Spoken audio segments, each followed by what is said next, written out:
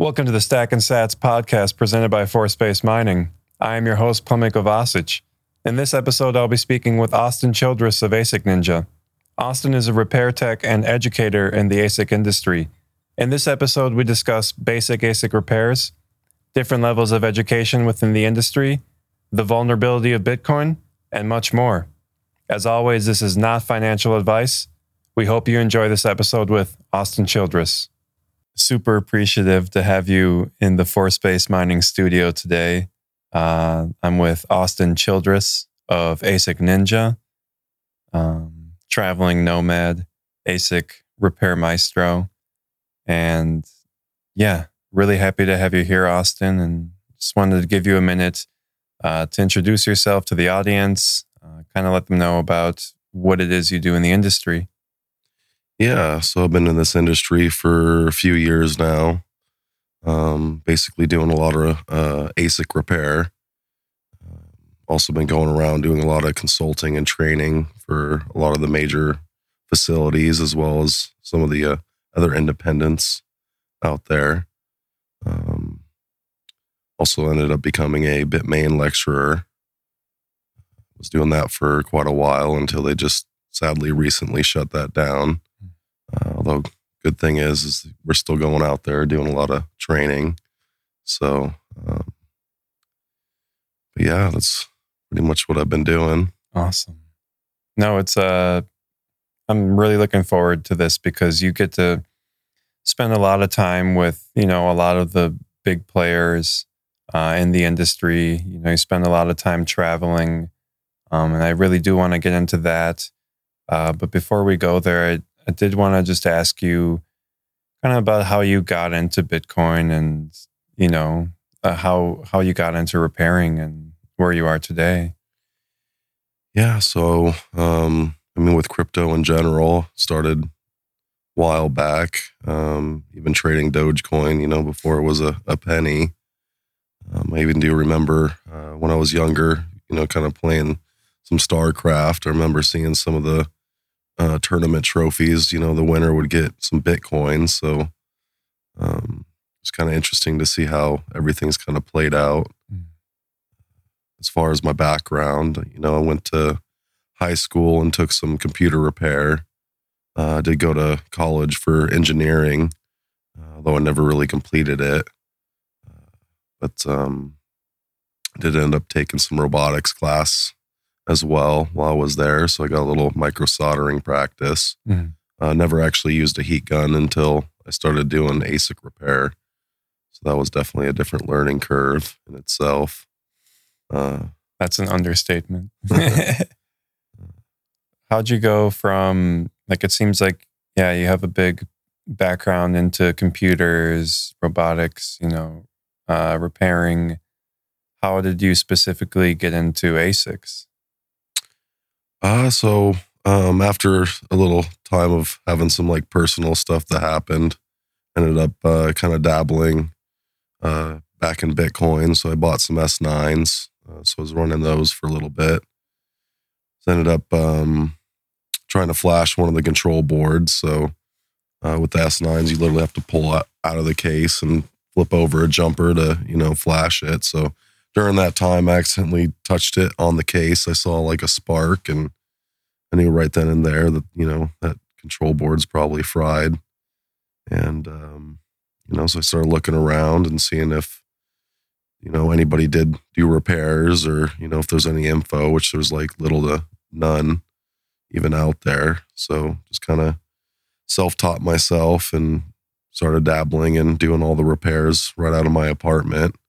Literally had a full-on repair facility going on right out of my apartment complex. So that's amazing. Did you fix that S9? Not the control board. Yeah. But, and then people began to get to know you and they liked what you were doing. I mean, it seems like, when you do something self-taught, there's a lot more learning curves that you're going through. But at the same time, I feel like you get to kind of find the nuances yourself because you're self-researching, you can be a lot hungrier to find what that answer is. So it seemed like that turned around and did really well for you. And you kind of got yourself the exposure. And like you said, if you were operating an entire repair service out of your apartment, then I'm assuming that you had other people who were sending you their machines. Yeah, I started getting, doing it more than just a hobby, repairing them for friends and stuff. So I started advertising my services actually on eBay. So I started doing those kind of repairs and kind of got overwhelmed with how much work was available. Mm-hmm. So I quickly, knew I needed to build it out and help grow, and basically decided, I was going to help try to train a lot of the new techs in the industry, seeing that there's not many, even available.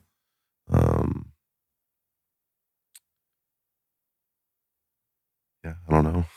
Why'd you pick, you picked like education, a lot of people would have been looking to work for, a company, kind of building a repair shop.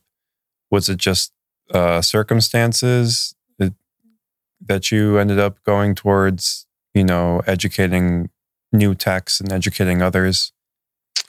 I just kind of saw the whole kind of path of the industry, if you will. I was seeing that, there's not many people that can repair, not many shops that do it.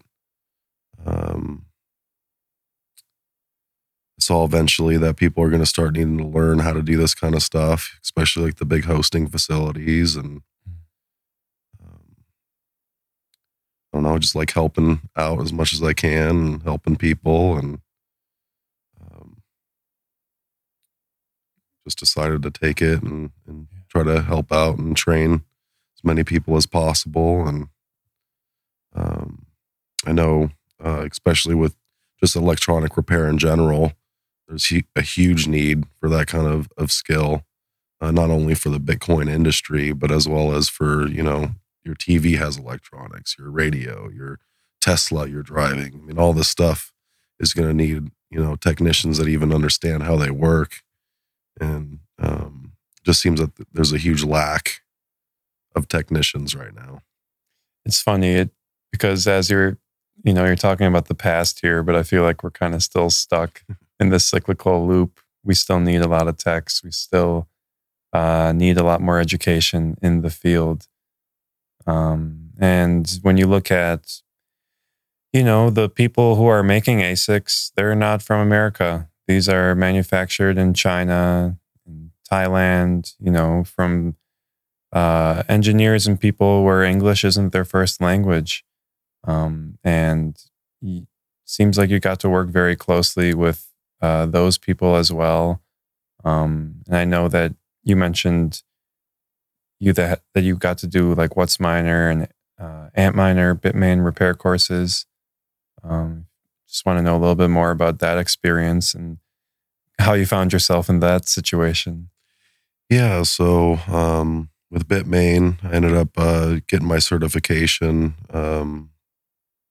over at Core Scientific, actually. Actually also did my online training for the 17s online. Did that in my hotel room at the same time, taking the S19 training in person. For MicroBT, they ended up reaching out to me, seeing some of my videos that I put out on YouTube. So they can kind of see my skill and asked me to get certified, and I helped get my old shop certified to do, or authorized rather, to do warranty repair for MicroBT. So I definitely saw that there was a huge need for this education.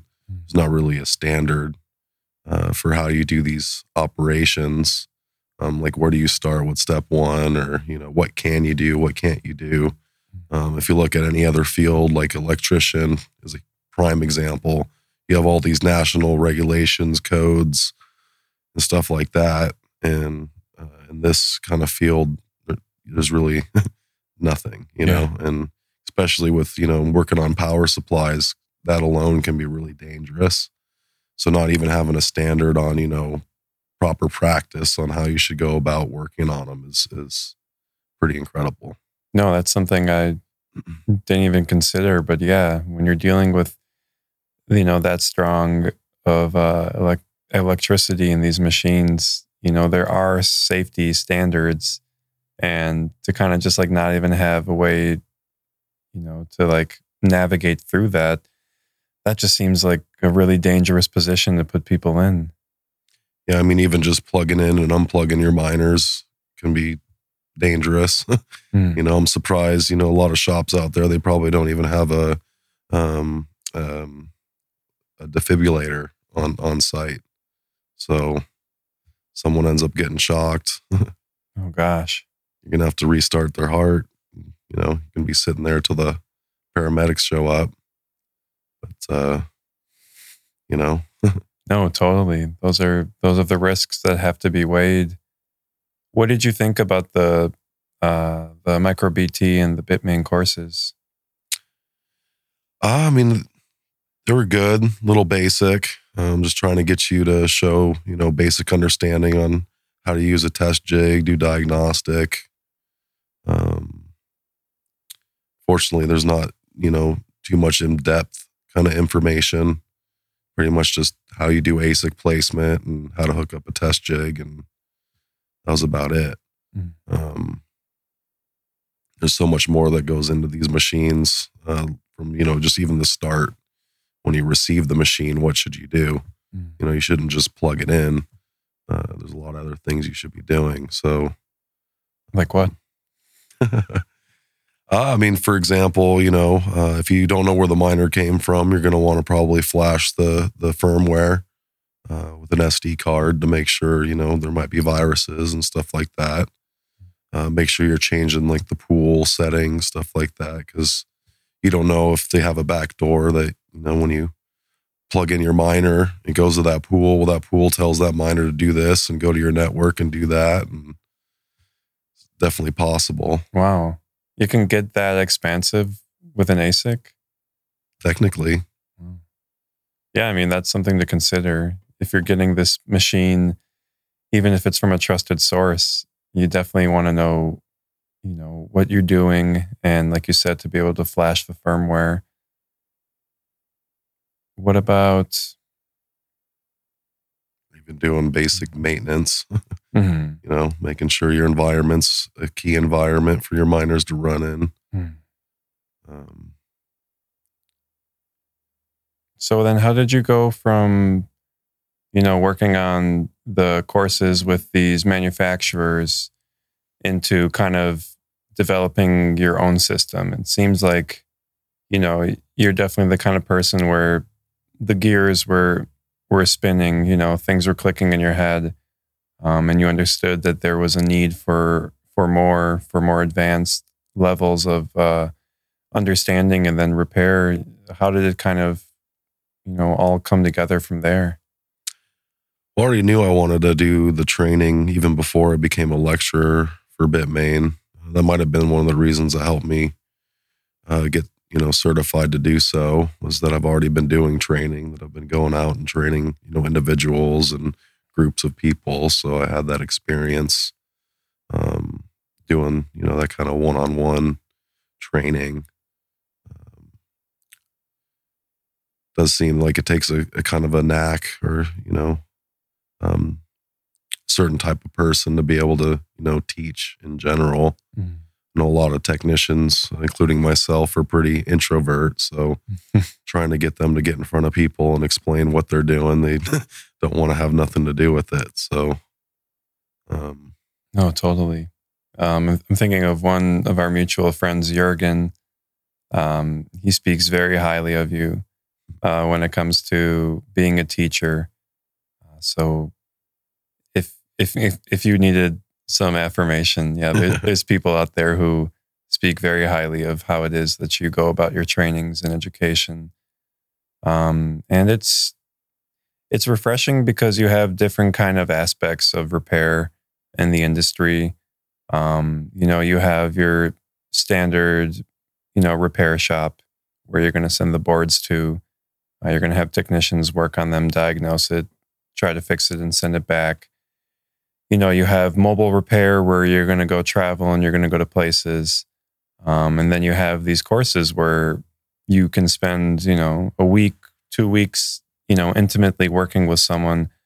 What would you say is just the best way to kind of get experience in repairing? Grab a cheap unit and start practicing, I'd say.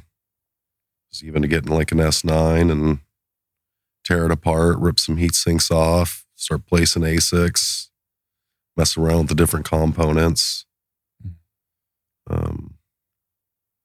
Definitely reverse engineering is one of the best ways to learn how to do electronics in general.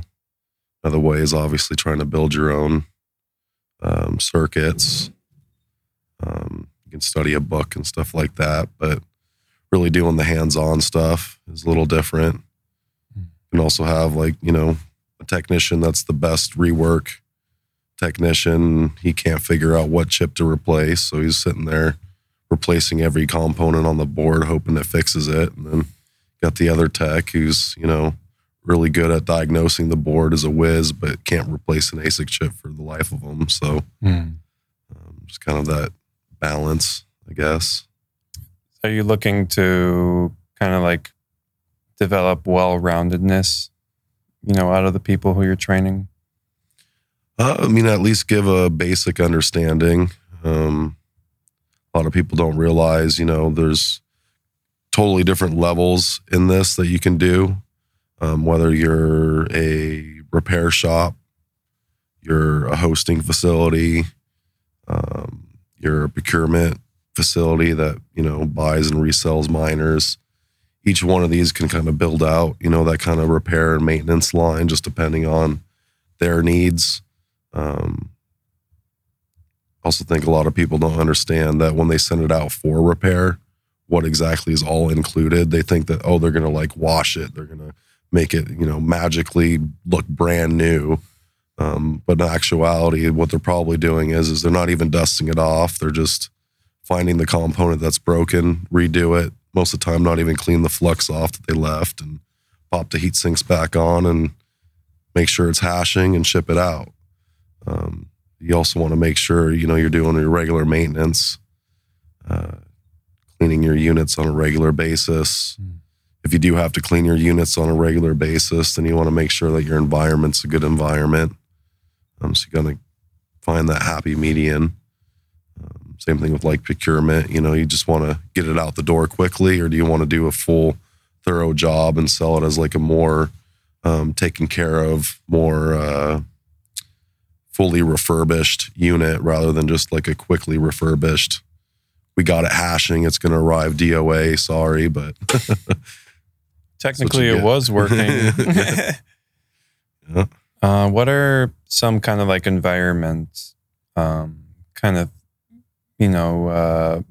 potential problems to be mindful of? Obviously first would definitely be temperature. A lot of people don't realize that, not only does hot cause an issue, but also cold. Then even that, the electronics themselves, they don't like to go hot, cold, hot, cold, hot, cold. They want to stay as stable of a temperature as possible. So even if you're restarting your miner or you're unplugging it, plugging it, you're cooling it down and then you're heating it back up. And all that heating and cooling is causing expansion and contraction. And over time, all of a sudden, next thing you know, one of your solder joints goes out and you have zero ASIC. Gotcha. So having a good, stable temperature is ideal. Another one would definitely be particulates in the air.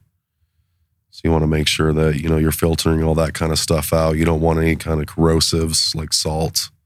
If you're next to an ocean, you want to make sure that you're doing extra steps to make sure that salt's not getting into your units. Same thing with humidity. So you mix humidity with particulates, you get corrosion. So you want to make sure your humidity is not only too high, but if it gets too low, you're also going to get static. So you want to make sure that you have that kind of Goldilocks zone for these things. Nice. What about like the introduction of immersion or hydro? Is that going to potentially warrant some of these environmental issues? Or does that just open up a brand new can of worms for that environment? I'd say it's a little of both for sure. It's a completely different system, so it's like a whole nother animal. Same kind of concepts, instead of a fan, you have a pump. Your fan or your pump goes out, you might end up overheating your unit, and there goes your investment. Especially with some of these other ones, hydro and immersion, even though it's kind of new to the industry, it's actually pretty old when it comes to like electronics. Even immersion was created just for the process of cooling transformers. And they weren't able to necessarily sell it for transformer use because they didn't see, upfront expense versus, savings over time. Government really didn't want to expense it. So they decided to take that over to like data centers. And then now more recently, they're moving it over to crypto. Is it kind of moving in a pretty similar trajectory as compared to other tech industries? Yes and no. I see that it's definitely makes it a lot easier to incorporate into regenerative heating, like reusing that heat, taking it and, putting it in your hot water heater. And then now you're taking a, hot Bitcoin shower kind of thing. You can't really do that very easily with air. Yeah, I mean, just really depends. I could create, an air system that's way far superior than your immersion system. If you wanted to, I can create a good enough system that we can take the fans off and it'll just be, forced air. But just kind of got to weigh, cost and the system itself and everything like that. No, that's interesting. You're in the industry, I'm in the industry. In the past year, I think we both noticed the turn towards Bitmain and these other manufacturers promoting their hydro systems, promoting their systems for immersion cooling. You see a lot of talk about it, but it's way more complicated than that. And, like you're saying, it really depends on what it is you're trying to build out and, what are the challenges you need to address in order to build that out properly. One thing I do think is cool about, like you said, immersion and hydro is that, the ability to take this heat that's being produced and to turn it around into something else, something useful, keeping it cyclical within your own system. Ultimately, that's something I want to see more of just on a smaller scale. I don't know about the feeling of having like 10,000 ASICs blowing in my face, but it seems like it's a little overwhelming, not only for the operations but also for someone who is then going to have to come in and diagnose and fix, and kind of like deal with the mess at hand. Personally, I would like to see more education towards, just someone like me plugging in an S19 and then being able to use it for my heating, being able to use it for my water heater and all that. But I did want to go into your course a little bit. It's proprietary, so we don't have to talk too much about it. But I know that you come up to Milwaukee and you've been working on your beginner course for ASIC repair. I just wanted to give you, a little bit of time to kind of share some information on the course and what you're looking to accomplish. Yeah, I mean, with this basic course, try to make it so that way, no matter if you're like a beginner, just starting out, or if you're a more advanced technician, trying to learn some more advanced skills or kind of make sure at least the standards that should be there. You can kind of get that grasp of from all the way from when the miner comes in doing consolidation, tearing the unit apart, figuring out if it's the power supply, control board, hash boards, all the way down to figuring out exactly what the issue is, or at least the area of where the issue is, and then just being able to dive in deeper and, do a repair. Also, like, no pun intended, but create a spark in someone's mind. Yeah, there's people anywhere from like hobbyists who are, even GPU miners that are looking into doing ASICs, or doing, wanting to get a job in the industry. This could be a great way to come in and at least learn the basic skills. Even after just taking a basic class like that, you have big major facilities that only have one of their technicians go and take a online Bitmain class and say, oh, we're certified. We have all these technicians, but in reality, it's one guy who took an online class. So I'm definitely really big on education. You should go out and try to get as much as you can to try to hone your skills, especially just getting stuck in, your regular routine. Maybe there's some other techniques that you can come and learn to be able to, make that process a little quicker, or at least a little easier on yourself. What about like mentorship? Once you have someone complete the course, I just feel like they have probably like 1,000 more questions that they want to ask you or someone else who is, skilled in these repairs. How much time do you spend, working with the classmates once the course is over? It depends on the student. Actually, how I started, as I did a lot of virtual training. I still do a lot of that, where I would do like, up to 5 different sessions. You just call and we do a little either video or voice call and kind of go over different things, make it more, custom tailored to their needs, whether they want to focus on, doing consolidation or working on what's miners or Canon or, whatever their main focus is. So I've been doing a lot of that. And I also include with that a lifetime kind of mentorship. So I have quite a few students that I talk to still on a regular basis. I'm sure they already expensed, all their sessions, but they're still, calling me up and, trying to help them out as best I can. And as a teacher, I get to learn quite a bit as well. So. No, you definitely do take that time. I can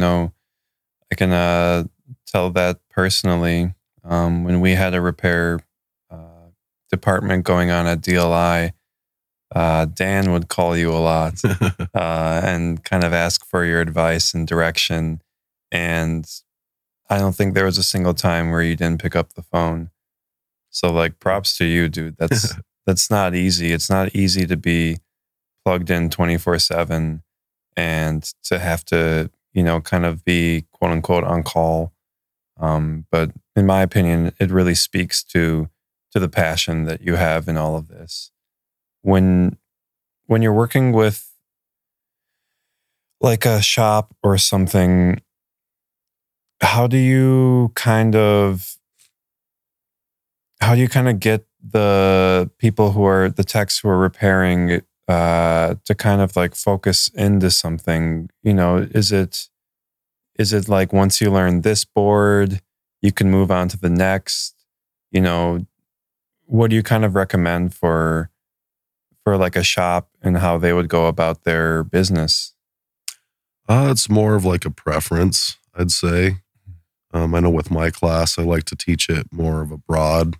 So it's not just for Bitmain or Micro BT or Canon or Gold Shell or, Dragon Mint or, InnoSilicon or however many manufacturers are out there. I try to make it more so that way you can take this knowledge and be able to apply it to any of them. So with at least having this basic understanding of how you do ASIC repair, you can go in there and, diagnose it, troubleshoot it, at least get to a certain point where you're like, okay, I know it's this, I know it's that, I've tried this, I've tried that.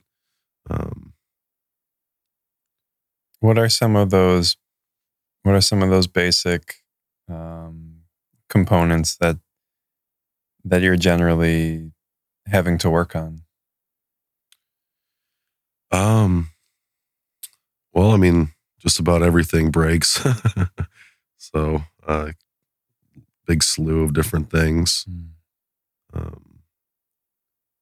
course, different units are a little different. Every board's different. Same thing, like every technician's different. Everybody learns differently. Just, I don't know, trying to get at least a basic standard is what we've been, trying to create. What makes that difficult is it seems like it's like a rat race.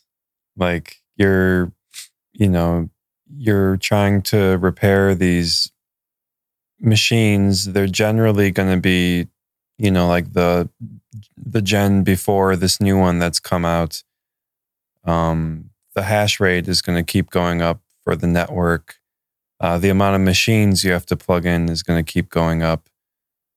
This is like an existential crisis within the repair industry. And is it something that you think is like sustainable? Do you think that all these machines are going to get fixed, or do you kind of see it as something that's just going to have to adapt as it goes along?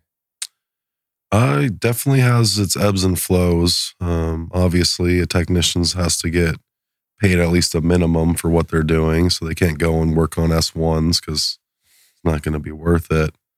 So you just kind of got to weigh, that kind of thing. I don't know. Long term, you think that? I don't know. With what I've been seeing, obviously, all things end up in the repair shop. So I even talked to some guys who are like, yeah, we came out with this revolutionary, replaces GPU miners, mines Dogecoin or whatever. And it, if one of the ASICs goes out, it'll still be hashing. So it's going to completely make it so it gets rid of your job. But I'm like, okay, well, once 5 ASICs or more go out, I'm pretty sure they're going to want it fixed when it doesn't have full hash rate. So, but as I see, a lot of the newer stuff come in, it just seems like they're trying to stack more and more onto one board. They're trying to get more and more ASICs on there, trying to make it as efficient as possible. And just like anything else, they're just adding more and more breakpoints, more and more failure points. So definitely see that, it might end up coming to the point where a lot of these machines are just going to break, before they even arrive, because there's so many different moving parts with these things now. So that's something I'm actually like thinking in my head right now. The L7. I feel like a lot of people who got L7s, the hash boards were down before they even plugged it in. Something happened along the way. So yeah, I definitely see where you're coming from. When you're looking to maximize efficiency, you might not have figured out the best way to protect that piece of technology. Are there some like engineering kind of designs that you know of that manufacturers are working on to, eliminate these breakpoints? There's just seems like they're trying to make it as efficient as possible. A lot of them switched over already to like the aluminum backboards to try to cool off the board a little quicker, more efficiently. I don't know. Your guess is as good as the manufacturer's guess, I guess. So you do a lot of traveling. Do you like that, or are you looking to, maybe have a shop yourself? I do like doing the traveling. When I kind of got presented with this opportunity to do what I'm doing, I was kind of thinking to myself, I do want to do traveling when I'm older. I'm, as young as I am now, going to be, just getting older from here. So might as well take advantage of it while I'm, able to, instead of going around, doing a cane, trying to go up the steps of the pyramids, at least I can do some traveling now and still get, a career out of it, I guess. And definitely like seeing the new places and just learn a lot for sure. And you've generally been traveling in the U.S.? Mostly U.S., some Canada, some Mexico, even went out over to Thailand as well. So nice. What'd you do out there? I did some training. So I went out there and actually got my final Bitmain certificate for S19J Pros. Met a good buddy out there as well. So got some new friends and just keep building that team. And yeah. As far as building my own shop, I mean, that's kind of been my goal since the beginning. But at the same time, I know I can't do it all myself. So kind of just taking advantage of helping out as many people as possible and still staying independent, which kind of opens me up to be able to go out and help other people. A lot of people like to be as secretive as possible. And I don't know. Did see a lot of, during the last bull market, a lot more people were a little more open. You almost saw this, people were ready to, shake hands and start, partnerships left and right. Let's help each other out. And then now you're seeing this bear market, even though it's kind of, ups and downs, but almost seems like it's a lot more cutthroat these days. And, I don't want to teach you anything. I don't want to share anything with you. I'm the best. Or, someone posts something, I see it all the time on social media. They're like, yeah, I have this available if you need it. And then someone else is immediate like, oh, I have it too for this much price less. And it's like, aren't we supposed to all be trying to, help each other out and make this kind of ecosystem? Instead, it's just kind of a animal world. No, I 100% agree with that.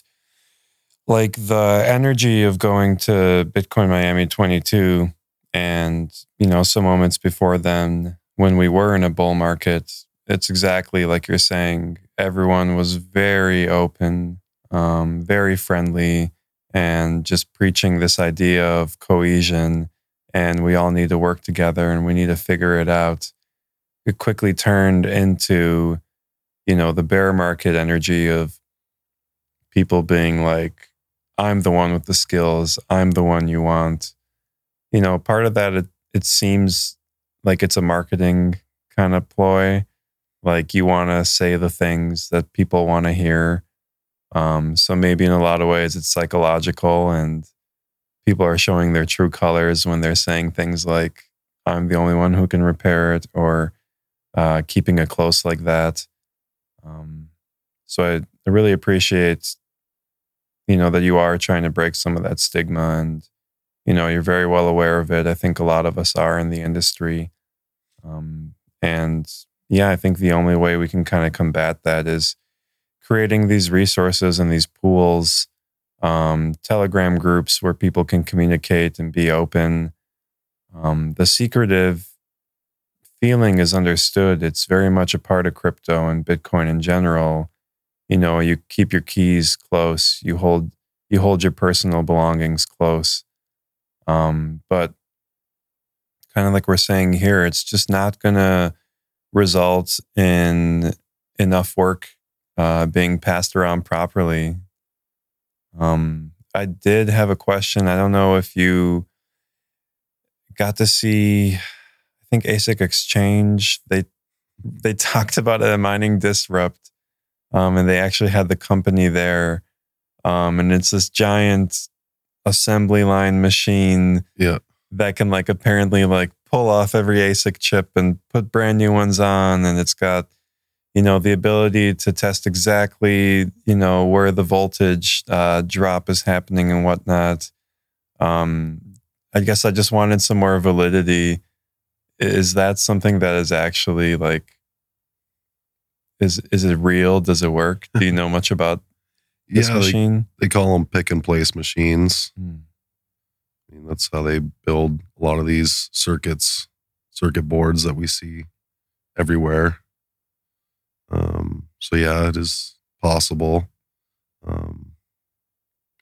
A little of ASIC exchange myself, so yeah, definitely a lot of big players that are seeming to come out of the woodworks as well. A lot of them, say that they've been doing this for a very long time, or they have technicians that are all these certified and that certified. And I really don't know. From my personal experience, there's not many facilities out there that actually can do high volume properly. They're all jumping over, dollars to make dimes kind of thing, pushing other clients out of the way, and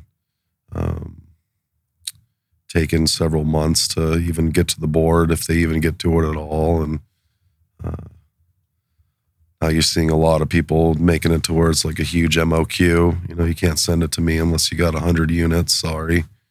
That leaves a lot of the people that the whole reason for Bitcoin, we all started in our garage, running that one miner, trying to figure it out. And that's what just kind of I want to help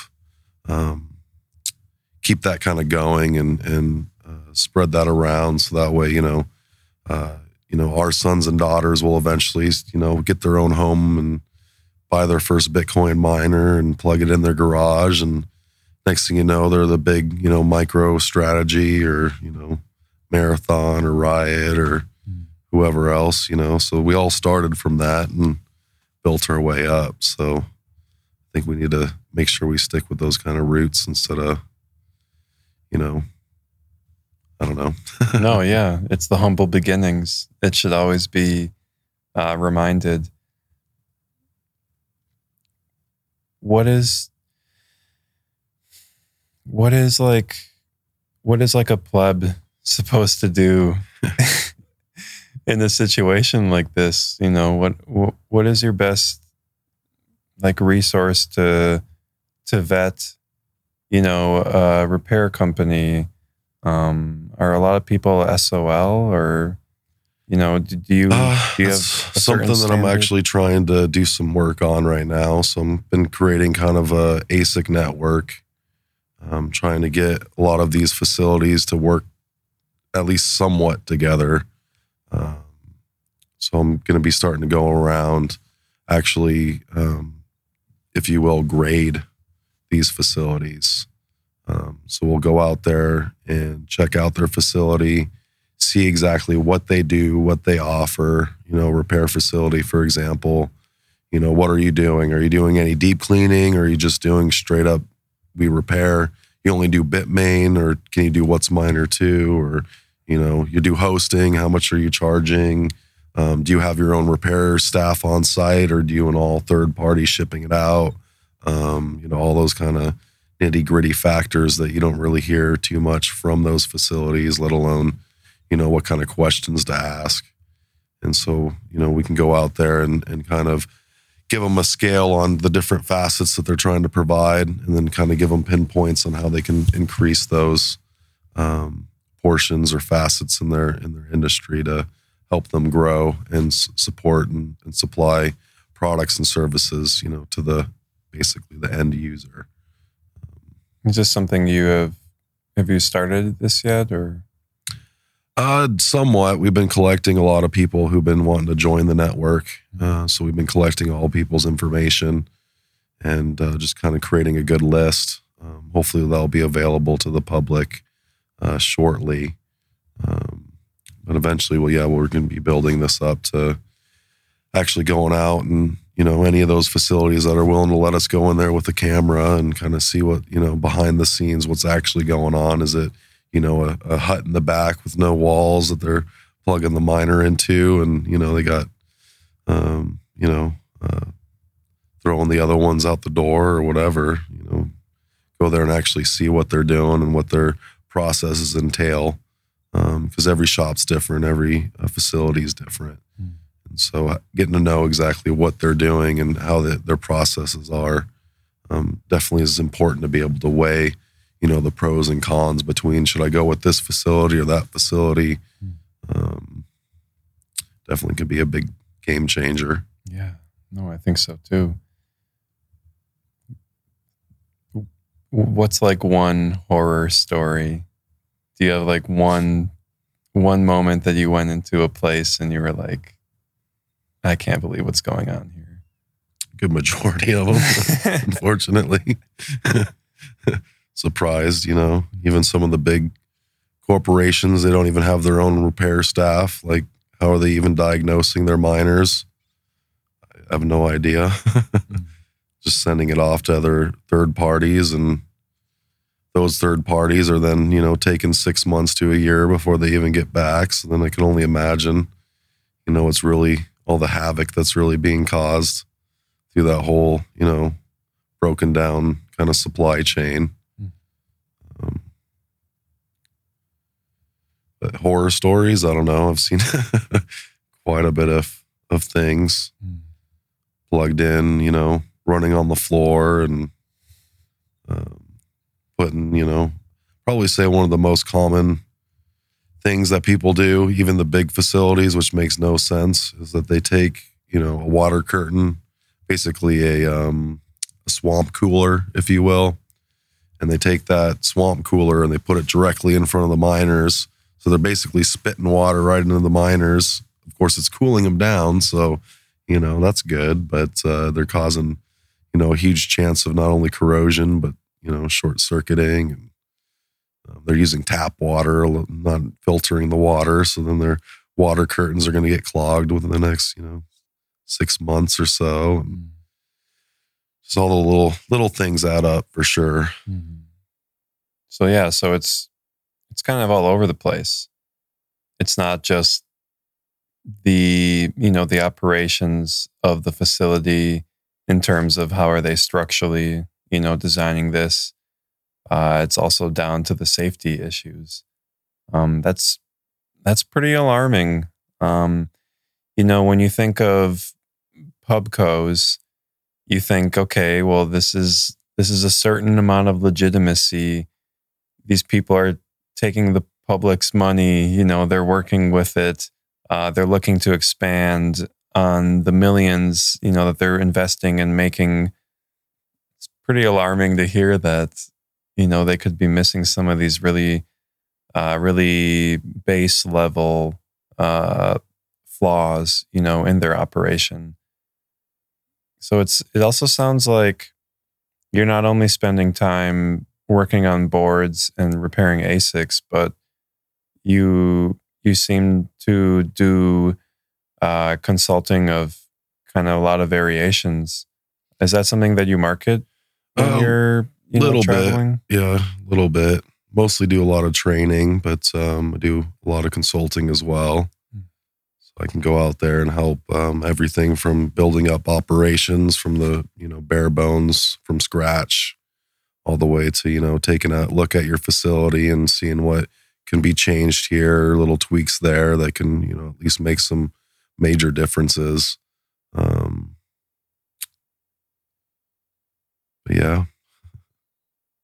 I wanted to ask you a little bit about kind of just like self-education and kind of working on repairing as an individual. Earlier you mentioned that, a good place to start is just buying a bad board, working on a bad board, and kind of wrapping your head around it. What are some of like the basic tools that, one should have if they're looking to begin diagnosing and repairing? Definitely going to need a multimeter. So get a multimeter. Definitely would recommend like the Fluke 15B Plus multimeters, because it's kind of what I've been teaching on, and a lot of people use that in the industry as kind of like a standard multimeter. That way, if I'm doing a reading, you'll get the somewhat of the same reading.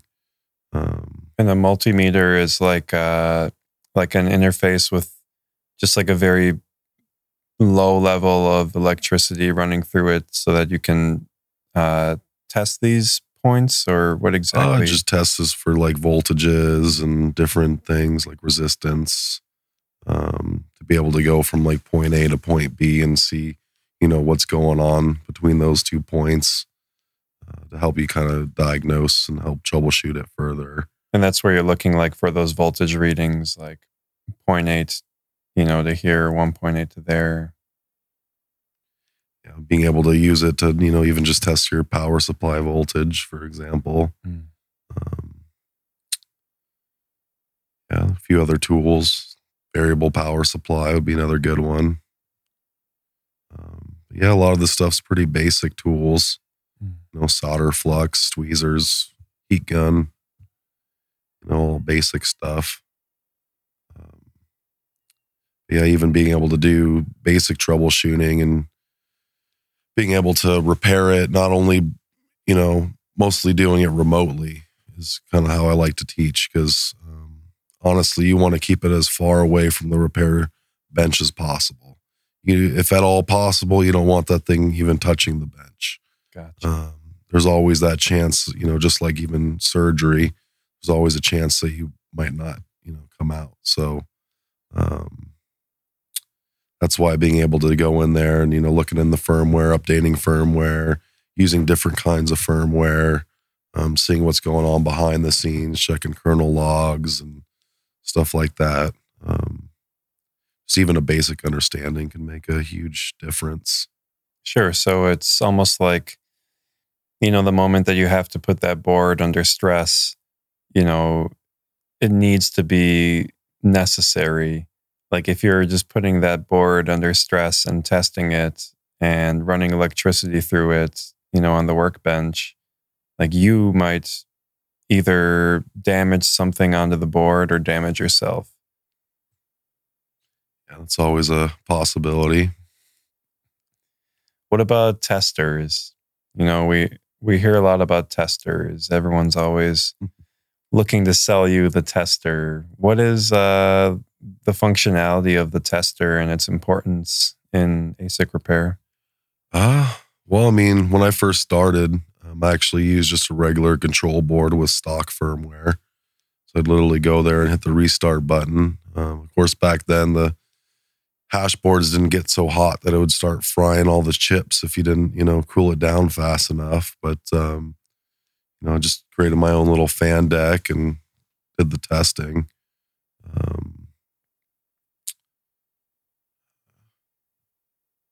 Sorry, we were going with the question there, but I was just wanting to kind of explain some of these components in more layman's terms. So as far as testers, they're used to kind of run voltage through the hash board itself. That way you can test different test points and try to, pinpoint exactly where, I call it a suspect, might be, trying to find that actual culprit, and hopefully, you do eventually replace the right component or do the right thing to it. The testers, they're all different. They all do different things. Not a single one does the same. I try to be as unbiased as possible when it comes just about, everything. So even with like the testers, one of them, can do this, one of them can do that. So you just kind of want to see exactly what best fits you. Maybe you might need one that's like cheaper, or maybe you want to be a little more diversified, have more tools in the arsenal. You're working on one hash board and find out that, you can't figure it out. So you put it on another jig and now you find something that you weren't seeing from the other one. Some are faster, some are a little slower, some have to be connected to the internet, some have to be, hooked up directly through Wi-Fi. Some are standalone, some can test power supplies, some can't. Some are only bit main only, some what's minor only, some do all makes and models, some do some models. And, Where is the universality in all of this? Like, in your opinion, why is it all so, like almost like scattered, it seems like? Just kind of difficult, especially since like there's so many different models, let alone manufacturers. So each hash board runs differently than the next. So creating that kind of thing and making it a little bit more user friendly as well. Yeah, I mean, they even have manufacturers have their own test fixtures as well. So you have that choice of doing, manufacturer, third party, or use them both. Ironically enough, none of the testers does exactly what the manufacturer tester does, which is like a full nonce test. So the only way that you can do a full, what's called a PT2 test, you can only do that with the manufacturer's test jig. So some of them do somewhat of the same thing, but they don't do fully what that does. And what is like a full PT2 test? What does that all entail? So they separated it. So you have like PT1, which is like just find the ASICs. Basically just sends a signal, hey, are all you guys there? Yeah, we're all here. And then you have PT2, which does that. But once it does find all of them, then it's like, okay, let's pump some amps through this thing. Let's like really stress test it. And then it spits out like what's called a nonce. So it's in essence, it's kind of like performance, like its level of performance. And so that PT2 just kind of shows you which chip is performing at what level. And that way you can know, okay, well, it will still hash, but it failed PT2. That's just kind of what it does, is it kind of shows you exactly which chips are performing at what kind of level. That's getting to like a little bit more like advanced kind of work. Yeah, you normally would use that. A lot of shops will just skip that and they'll just go straight to age testing. But if it fails age testing, then you can bring it back and put it on the PT2 test and see, okay, maybe this one chip is causing that frequency kind of issue. That's all great stuff. I mean, I've only been in this industry working and learning and taking for about 16 months. And for me personally, it started off as just like wanting to learn more about finance and exactly like why Bitcoin, why crypto, is a more pragmatic solution compared to the fiat system, compared to the banking systems that we have. But it quickly developed into kind of a love and appreciation for wanting to learn it all. So I'm always humbled when I get to sit down and talk to someone who is really, knee deep into what it is that they're doing. And when it comes to repair, I just think that we just need so much more education, so much more communication. So even if a lot of these things are flying over my head, I'm hoping that they're also creating the sparks that are being created in my head, which is, well, now I want to go and learn more. And definitely appreciate you sharing your expertise and kind of talking through some of these things. What's something that you're looking kind of to just like keep? What's something that you're looking to ride in the future and kind of push the momentum towards in the ASIC repair industry?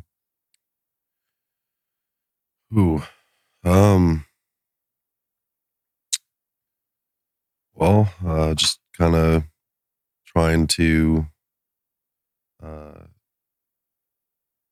make this kind of a more equal playing ground, if you will, in the industry. It's actually kind of the main reason I got into this field.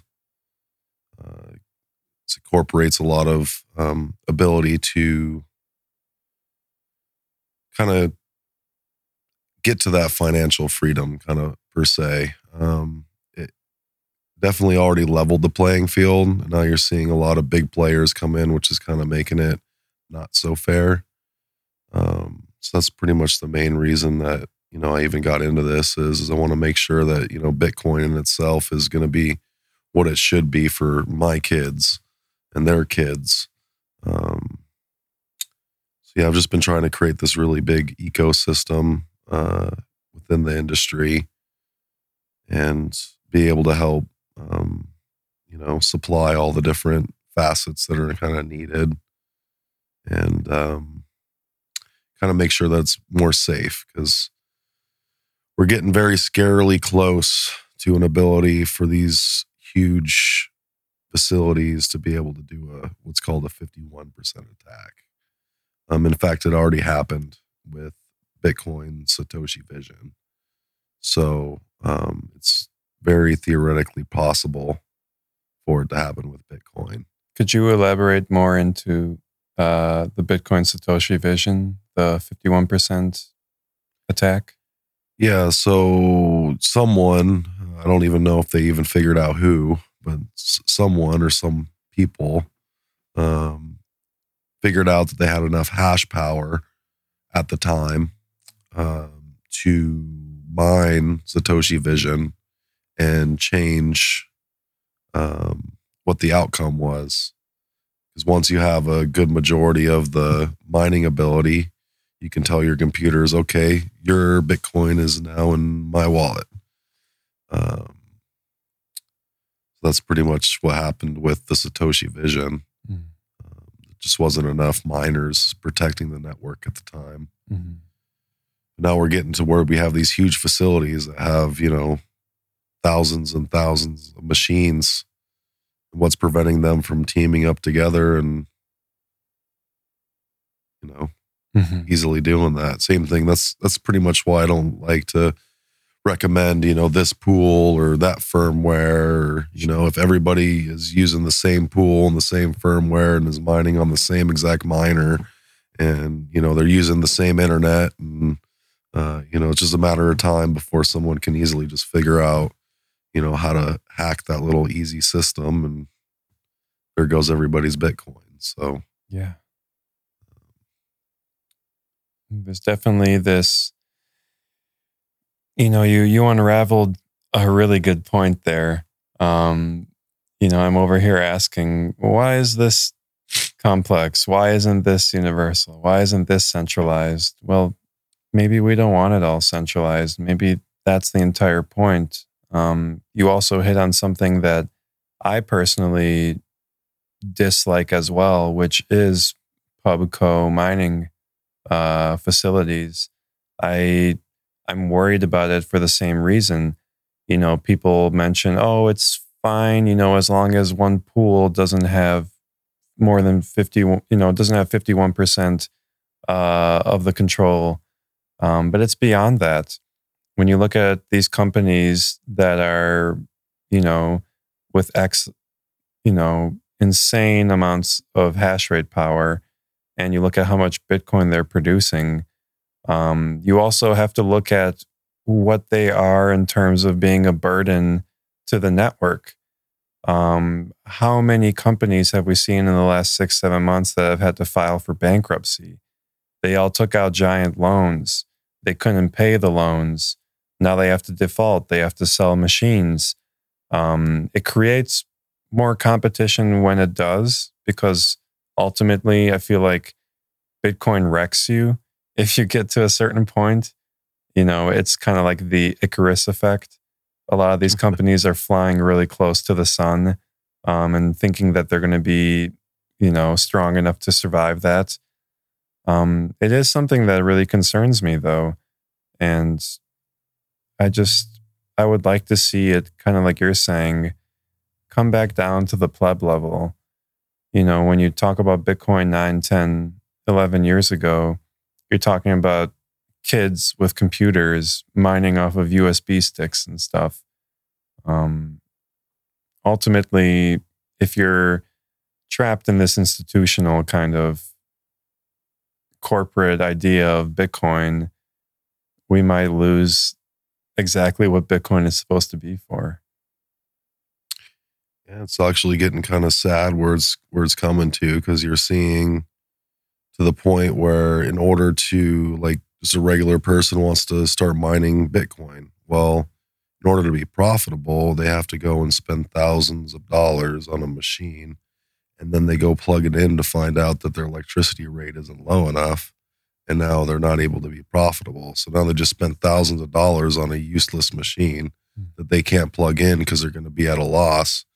then you have these bigger facilities that have access to the cheaper power. So then they're the ones mining all the Bitcoin, not leaving it available for, decentralized other people. Yeah, it's alarming. I don't know why more people aren't talking about it. Maybe people just want to focus on the hype and adoption and pushing forward. But yeah, these are definitely some things to keep an eye out for. Being a little bit more mindful of our time here, and did have a couple more questions for you. I know we've touched on it a bit, but I just wanted to kind of ask you when you first, discovered crypto, from your perspective, it wasn't just Bitcoin. Like you mentioned, it was Doge, it was other ideas. What was it about crypto and Bitcoin that first time that really clicked for you, that really had you fascinated? It's kind of the whole cycle of how Bitcoin kind of works, I guess. Most people, when they first even hear or think about it, they look at it like it's, a stock. Like, I'm going to buy it low and sell it high. It's a stock. And then, even though it's technically a currency, so that's kind of hard to wrap your mind around. From there, you're starting to figure out, okay, you can do mining, for example. So you go and you buy some units, and it's basically like buying, the stock at a discount in a sense, if you do it right. And then you go in even further, and then you have the companies that are like supplying, the spot for you to plug it in, or selling you the miner, or, teaching you how to fix it, or so I don't know, just the whole ability as well, how it just has so many different facets, like that it's endless. You want a job, like you have a job. There's so many different avenues that need to be filled in this industry. It's ridiculous. I don't think there's enough of us. Yeah. Especially even though it's, especially the repair side of it's completely transferable to all other kind of electronic repair. So after learning how to do, ASIC repair, I can go crack open a TV and be like, oh, I know what that is. I know what that is. I don't know. Yeah, it sounds like for you, it was just, it was everything, and how it kind of all ties in together. And I think ultimately that's where most of us are in this long journey. It's like a self-discovery journey. And the more you dive into one aspect of it, the more you realize how it's all interconnected. And then you take a step back from that, outside of the industry itself, and you realize it's not the industry, it's the world that's actually connected this way. So when you hear people kind of like make these outrageous statements that Bitcoin can fix this and Bitcoin can solve that, they're not just like blowing it out of, like hot air. There, like you're saying, there is a deeper understanding and a connection to all of it. So I definitely relate in a lot of ways to what you're saying. It was one thing after the other, and kind of just wanting to get this bigger understanding of it all. You also mentioned that this is something, repairing ASICs is something that is applicable to anyone who's kind of working on electronics. Do you see any like move towards bringing in people from other kind of like tech industries, other kind of like electronic repair industries? Do you see a push towards that in ASIC repair? You're actually seeing a lot of that happening right now. Bunch of different kind of shops, cell phone repair shops, even auto repair shops are getting into this. Yeah. That's cool, man. Even our military is getting in on it. So yeah, everyone is secretly, Bitcoin's biggest hater and their biggest fan. Mm-hmm. Well, what's on the agenda for you? Do you have any more courses coming up that you're going to be working on? I've been working on a online course for quite a while now. Getting pretty close to getting that released. We're also doing a more advanced level training coming up. That's here in Milwaukee? Correct. Nice. I'm also open to try to open up a lot more of these kind of shops. And we're trying to work with a lot of the different facilities to make it happen. I'm also getting, or I have available a lot of the equipment and tools, materials, rework stations, kind of like starter kits available. I'm also getting a lot of the parts stockpiled. So I'm getting a lot of the lists together for all the different makes and models of boards and making it really easy. So that way, if you want to work on like a S19, for example, you can come and just buy this kit. So that's some other stuff I've been working on. And same thing with the network as well. So just trying to get a list of all the main vendors that are, willing to, say that they're, in business and just try to connect all the dots for everybody. It can be really frustrating. I don't understand why there's people that are, mining over in, let's say, California, and they're shipping it over to Florida when there's, like several technicians available there locally that have availability. And yet the ones, not saying over there is booked out, but just as an example. Sure.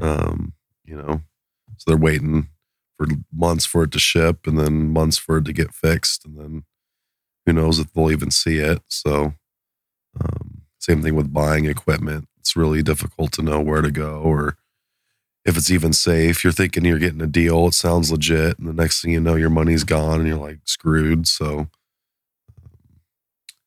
it's definitely a lot of dark and shady individuals and companies out there that, hopefully we can make it a little more light to that and make it a little bit more of a safe environment for everybody. I agree. We can't just rely on, hardware market verification. Things like that, are susceptible to attacks as well. You see a lot of impersonators in the industry. And it's really great to hear that you're thinking about that as well, that it's not just something tied directly to, like a ASIC salesman or something. It's, we're all aware that these are issues that we need to fix. And I'm with you. It's up to all of us to kind of get that moving. Is there a place where our audience can kind of keep up with you and keep up with your courses and all the work you're doing? Yeah, you can find me on just about any social media. I'm still using my old handle, Crypto Miner CHR. I'm also on Twitter. You can kind of follow me that way. Also, another best way to get a hold of me has always been a phone call. I get so many messages every day, so going through them all, I try to do the best I can, but sometimes I miss messages or don't really have time to get back. So yeah, just a regular good old phone call works good for me. Awesome. Well, we'll definitely make sure to throw your links in the video and as well as the audio versions, just so that our audience can reach out and keep in touch. One more time, I just wanted to express my gratitude. Super thankful to have you on here, Austin.